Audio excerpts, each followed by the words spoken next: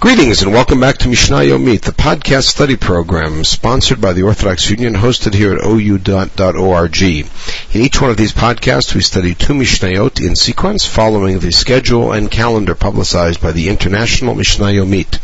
My name is Yitzchak Et Shalom, and I've been honored to study the Masachet Ketubot with you.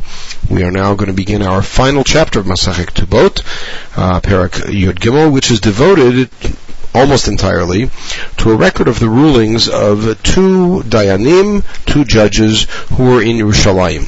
So Mishnah Aleph, Shnei Dayanei Gezerot, or in some versions Gezelot, and I'll explain that in a moment, Hayu B'Yerushalayim. So there were two judges who were in charge of creating precautionary rules or ordinances to avoid inappropriate financial dealings.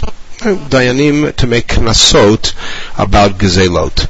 And their names were Admon and Hanan ben Avishalom. And now, Hanan Omer Shnei Dvarim, Admon Omer Shiva. Because some of these, a couple of these, have to do with Ketubot. They're put here, the whole collection is put here. Although most of them are not directly related to Ketubot, the last two Mishnayot will then take us back to Ketubot. Hanan has two Gzerot. We're going to hear about them in Mishnah Aleph and Mishnah Bet, and that will be this podcast. Number one, Mishalach M'dinat Hayam. So if a man went off traveling and went overseas, Vishtot Tavat Mizonot, and he didn't leave money for his wife to eat, and she now needs to eat, Hanan Omer Tishava Basof Lo Tishava Batchila. She can sell some of the property in order to get money for her food, and she only needs to take an oath at the end when she collects her ketubah as to how much she collected. Nechlaku alav b'nei kohanim gedolim. The Kohanim Gedolim, who we heard about earlier in the first parak, as having their own Beit Din and having their own amounts that they would charge for Ketubah, etc.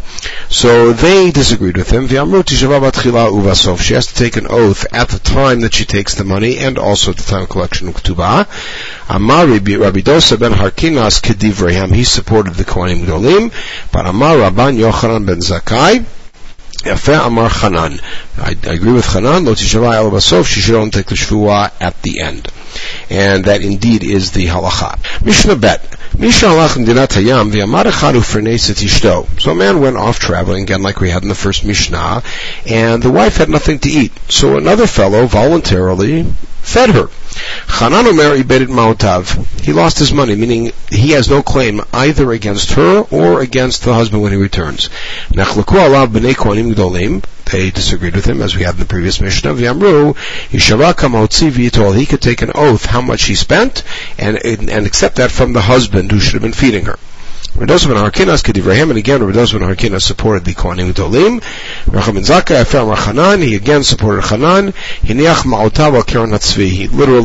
He put his money on the horns of a deer. In other words, he threw his money away, and he was a nice guy, but he does not get any recovery. Okay, we'll pause at this point. We'll pick it up with Mishnah Gimel in the next podcast. Anytime, everybody should have a wonderful day.